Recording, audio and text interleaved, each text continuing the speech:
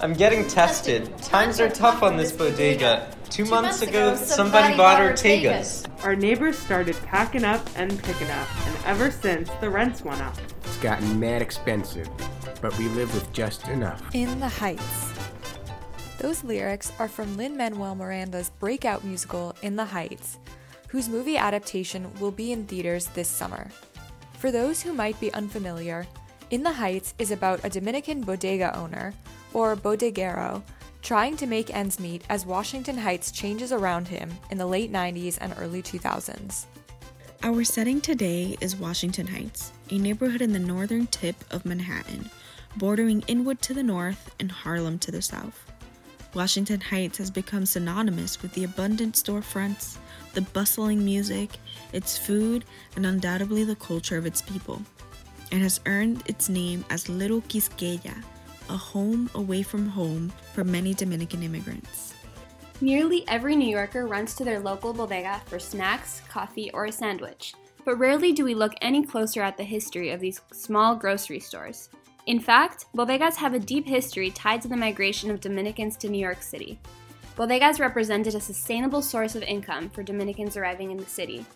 In the 1990s, Dominicans similar to Miranda's fictional character Usnavi owned 77% of the corner stores in Washington Heights. So, how did all these Dominican bodegas end up here?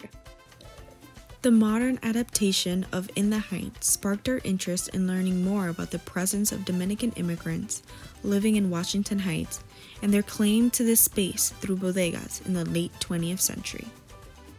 Hello, I'm Talia. I'm a junior at Barnard College studying economics and history, and I'm excited to dive into personal narratives relating to Dominican residents of Washington Heights and bodegas. Hi, I'm Idri, also a junior at Barnard, studying education policy and economics, and hoping to further understand the role of bodegas in relation to the lack of affordable housing within the Heights. Hey there, I'm Maddie.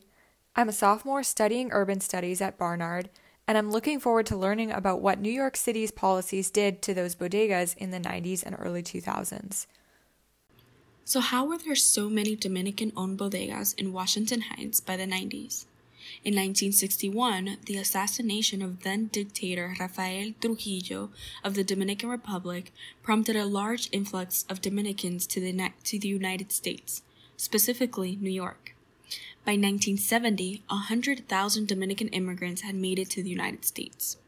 The campesino, or known as a lower-class citizen, saw New York as a new land for new opportunities. Working-class Dominican immigrants who arrived began to establish small businesses such as bodegas. That same sentiment is echoed by many Dominican immigrants, like Mercedes Santos. In the 60s, I don't know what happened, I haven't looked into that the economy wasn't doing well, so my mom decided she needed to leave the country to come to New York to help support her family in the Dominican Republic. From there, things took off.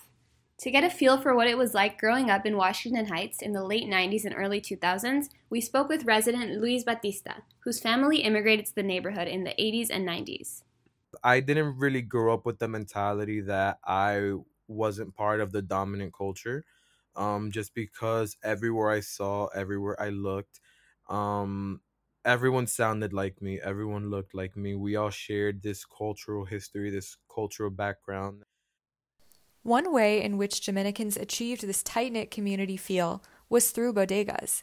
They became spaces of community where people gathered to talk, drink, and play music.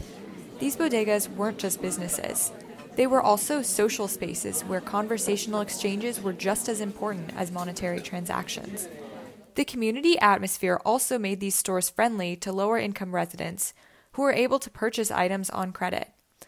By the 1990s, Dominicans owned over 3/4 of the corner stores in Washington Heights. While they faced marginalization in other avenues of employment, this did not deter them from developing their own physical space and capital in the city. For example, Miriam Mejia, a social activist rooted in the neighborhood, sees bodegas as part of the quintessential fabric that has long strengthened the Washington Heights community.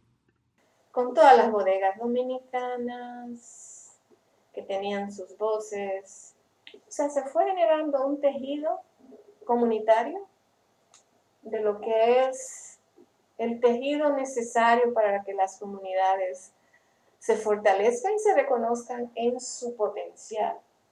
For English speakers, Medium is saying that the Dominican bodegas, which had their voices, played a part in creating a communal fabric, a fabric necessary for communities to grow stronger and to recognize their potential. Scholar Christian Krohn Hansen also highlights how bodegas solidified a sense of community in this space away from home.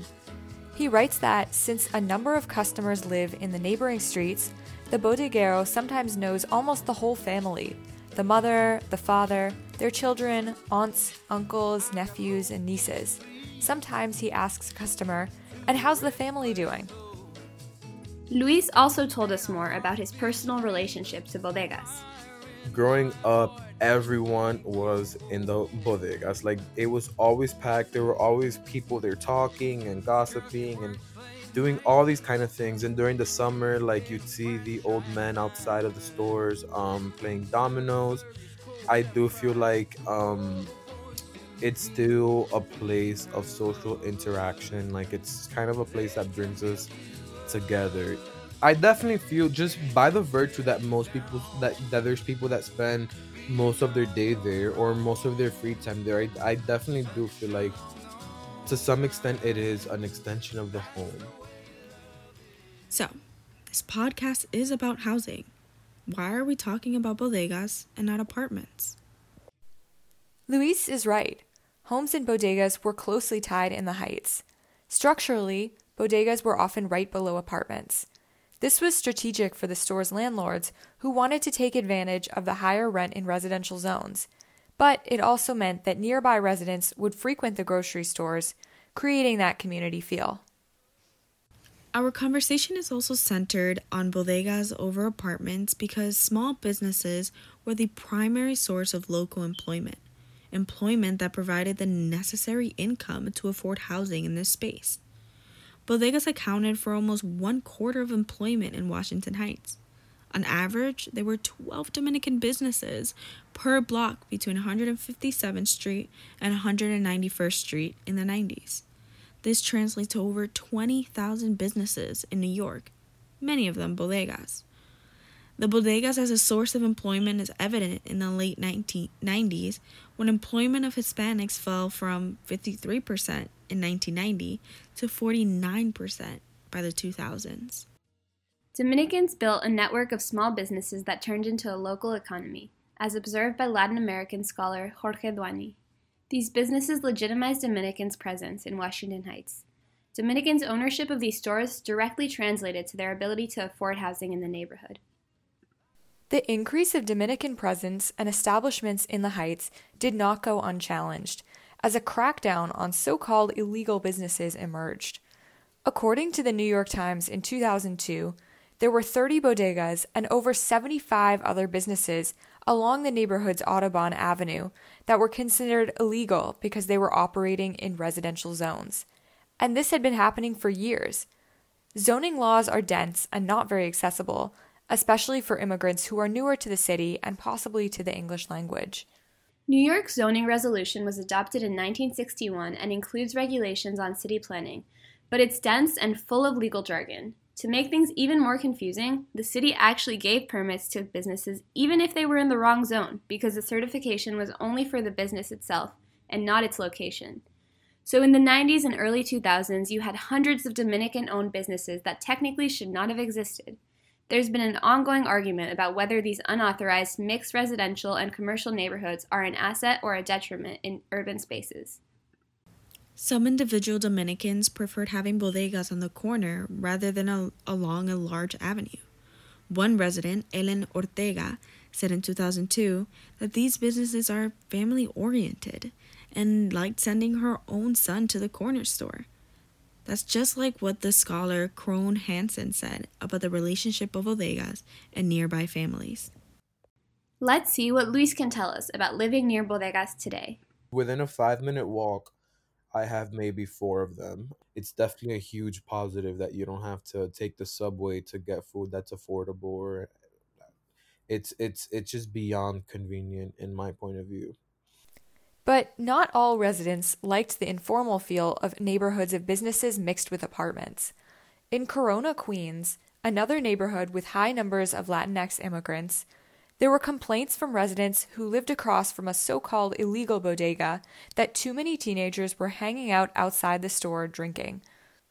In fact, this delinquent trope was all too present in Washington Heights.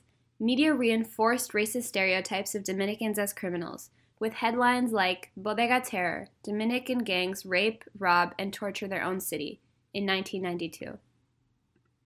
In addition to the media, the government also reinforced this negative reputation, and we hope to explain how this reputation was a deliberate tactic to shut down Dominican enterprises and to supposedly improve the neighborhood.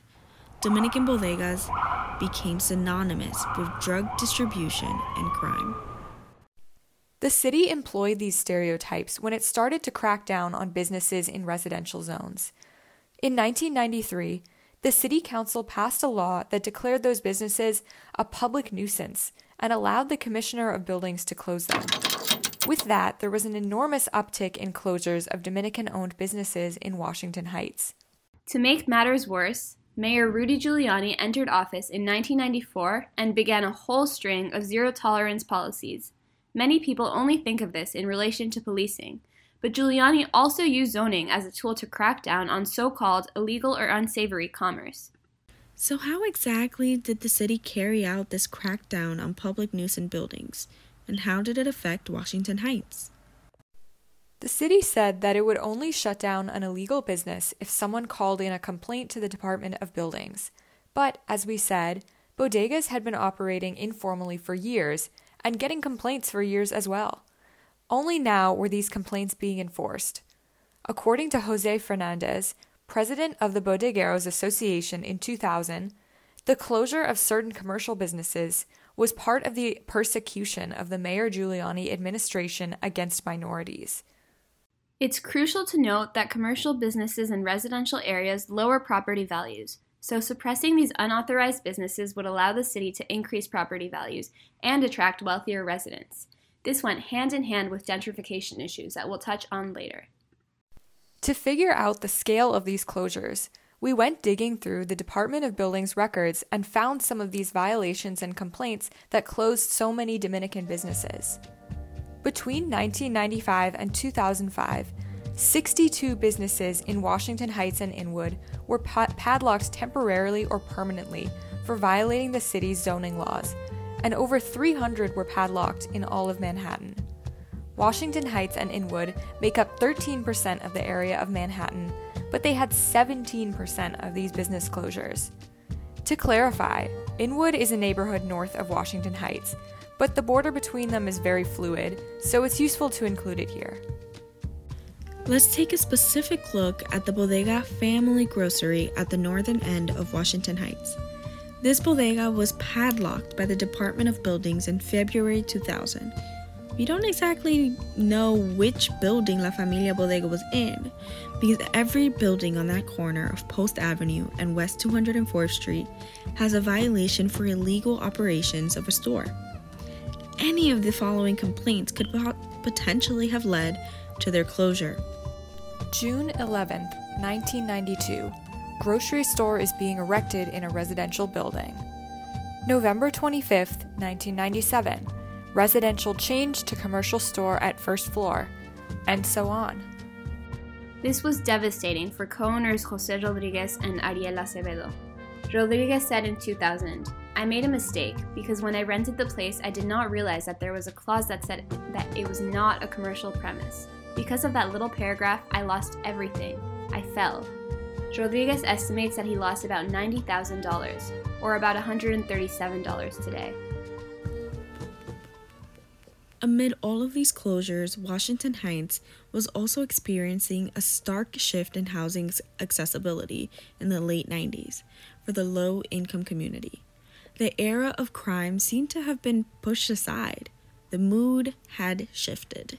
In the book Crossing Broadway, real estate agent Gus Perry exclaims, "The cat's out of the bag. We've been discovered. People come to the neighborhood and realize it's a diamond in the rough." The media no longer criminalized Washington Heights. Instead, newspapers began to air stories that capitalized on a charming neighborhood welcoming new residents. This profit-driven change of narrative has been extremely painful for residents, including Luis. It's kind of frustrating to see how we're kind of treated as disposable, like no one gave a crap about the neighborhood. Like we were probably the least desirable neighborhood for decades. And then to see that as soon as it becomes convenient, the city kind of like focuses back on us, or eyes kind of come back to us, and we're kind of portrayed now as this exotic neighborhood with community feel, um only to just have us displaced by people who want to like live here. Luis is talking about gentrification. He speaks directly to the removal of his compatriotas, or neighbors, for the appeasement of the wealthy newcomers. Among the newcomers in the area was the historian Deborah Dash Moore. In 1986, Moore moved into an apartment on Upper Fort Washington Avenue and found her neighborhood rough. Her friends considered the neighborhood dangerous and avoided visits. Only years later, Moore's same friends began inquiring about apartment hunting in Washington Heights. As the late 1990s approached, the strong presence of middle-class families confirmed the trend of gentrification. Miriam Mejia confirms this. El efecto que han tenido el desplazamiento es muy importante, y ese desplazamiento no viene por el aire. Ese desplazamiento tiene que ver con lo que ha sido la penetración del poder económico. In Miriam's words, the effect that displacement has had is very important. And the displacement hasn't come out of nowhere. It has to do with the penetration of economic power. Luis also gave us some more context of the recent effects of gentrification on the community. I would just see more and more people gone, more of my neighbors were gone, and just more stories of people trying to get bought out. A real estate developer would knock on doors and offer people like $20,000. So when my parents separated, my mom moved out. And even at that time, this was back in like 2002 or 2003, we were already priced out. Mind you, we had just gotten here, or my family had just got to this neighborhood in about 1996 or 97 or so.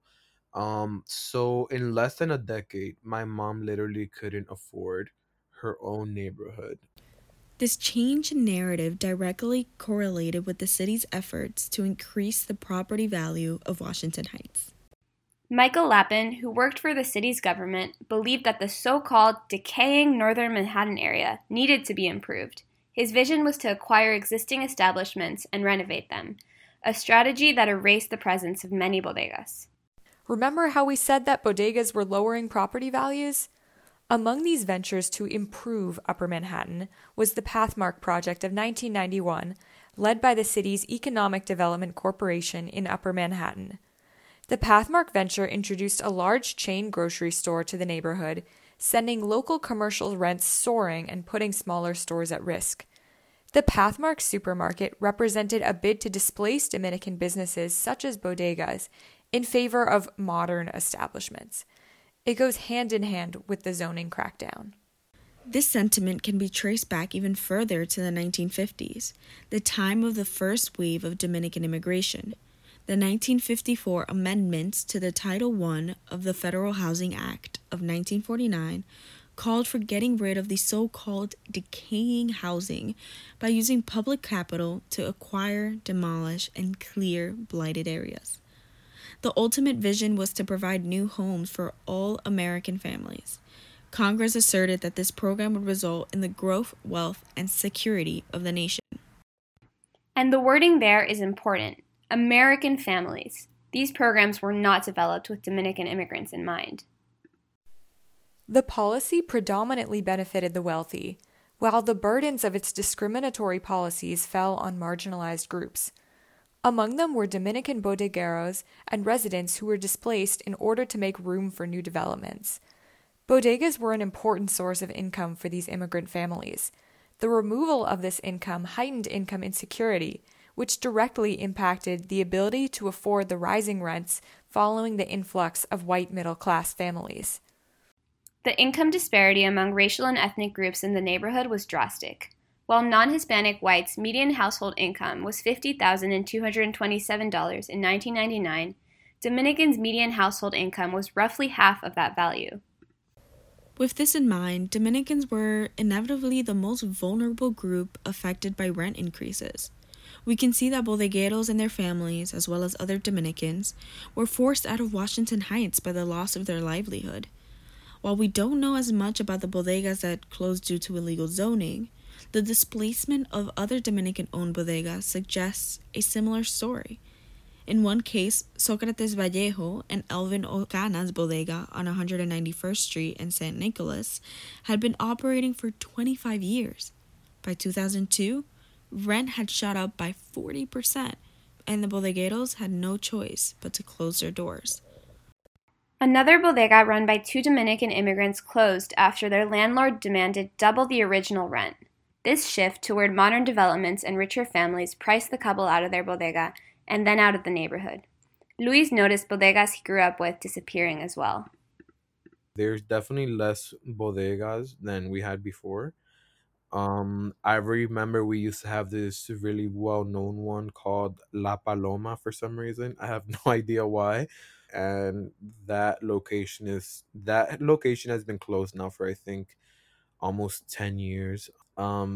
There aren't as many Dominican-owned bodegas as there used to be. Now they're all very modern and renovated and definitely not owned by Dominicans. In addition to financial hardships imposed by gentrification, residents also lost places and people that felt like family. One former Washington Heights resident said that as a child, his mother would leave him and his siblings alone, saying, "If you need anything, you go over to the bodega. We'll make sure to take care of it when we get back because they are family." People who lived near unauthorized residential bodegas had unique relationships with their local grocery stores. That all changed with the stricter enforcement of residential and commercial zones. All this goes to show that bodegueros and residents supported and relied on one another. Homes and bodegas were built together and thrived together, and unfortunately dealt with displacement together too. Luis also noticed this trend. Wherever there are Dominican bodegas, you will find Dominican people living close by. Had that bodega not been there, I guarantee you, I can tell you with 99% certainty, those Dominicans would not be there. So I do feel like there's something to be said about the presence of bodegas and how that translates to Dominican presence as well on a larger scale. Before we go, let's clarify something. The terms legal and illegal that we've been using could be misleading. Is it legal to displace communities who have established themselves in a neighborhood? Bodegas allowed residents to make a living by bringing business practices from the Dominican Republic to their new neighborhood. Not to mention how delicious these Dominican snacks are. How can that be illegal? To help answer these big questions, the geographer Anya Roy's ideas about urban informality versus state power can be very useful. Roy marks the distinction like so. Informalized spaces are reclaimed through urban renewal, while formalized spaces accrue value through state-authorized legitimacy. In other words, urban informality allows residents and workers to create their own housing and business structures outside of state-functioned borders and restrictions. But urban renewal can threaten these informal structures because they are not deemed valuable. Roy calls urban informality a, quote, heuristic device that uncovers the ever-shifting urban relationship between the legal and illegal, legitimate and illegitimate, authorized and unauthorized, end quote. When we consider these bodegas within the realm of urban informality, we can begin to question the basis of the state's power to wield tools such as zoning laws and maps to undermine community creations. Miriam Mejia eloquently illustrates this idea, emphasizing the community's strength over the state's. What strengthens us, in the general sense? I think that in order to return to what made us strong to begin with, we need sensibility and understanding that it is not our community's weaknesses which has caused all of this. And we might add, It's the city of New York that used zoning laws to weaken a community that was strong to begin with. In Luisa's perspective, Washington Heights will always maintain a Dominican presence. Pase lo que pase, este barrio siempre va a ser de nosotros. No matter what happens, this neighborhood will always belong to us, Luis says. In the end, Usnavi, the bodeguero from In the Heights, decides to stay in the neighborhood and keep his bodega, even though the Heights are changing. That wasn't an option for a lot of people who had to leave their homes. But thankfully, Dominican culture and bodegas are still alive in New York and everywhere Dominicans have gone. Thanks so much for joining us in discussing La Batalla de las Bodegas, the Battle of the Bodegas.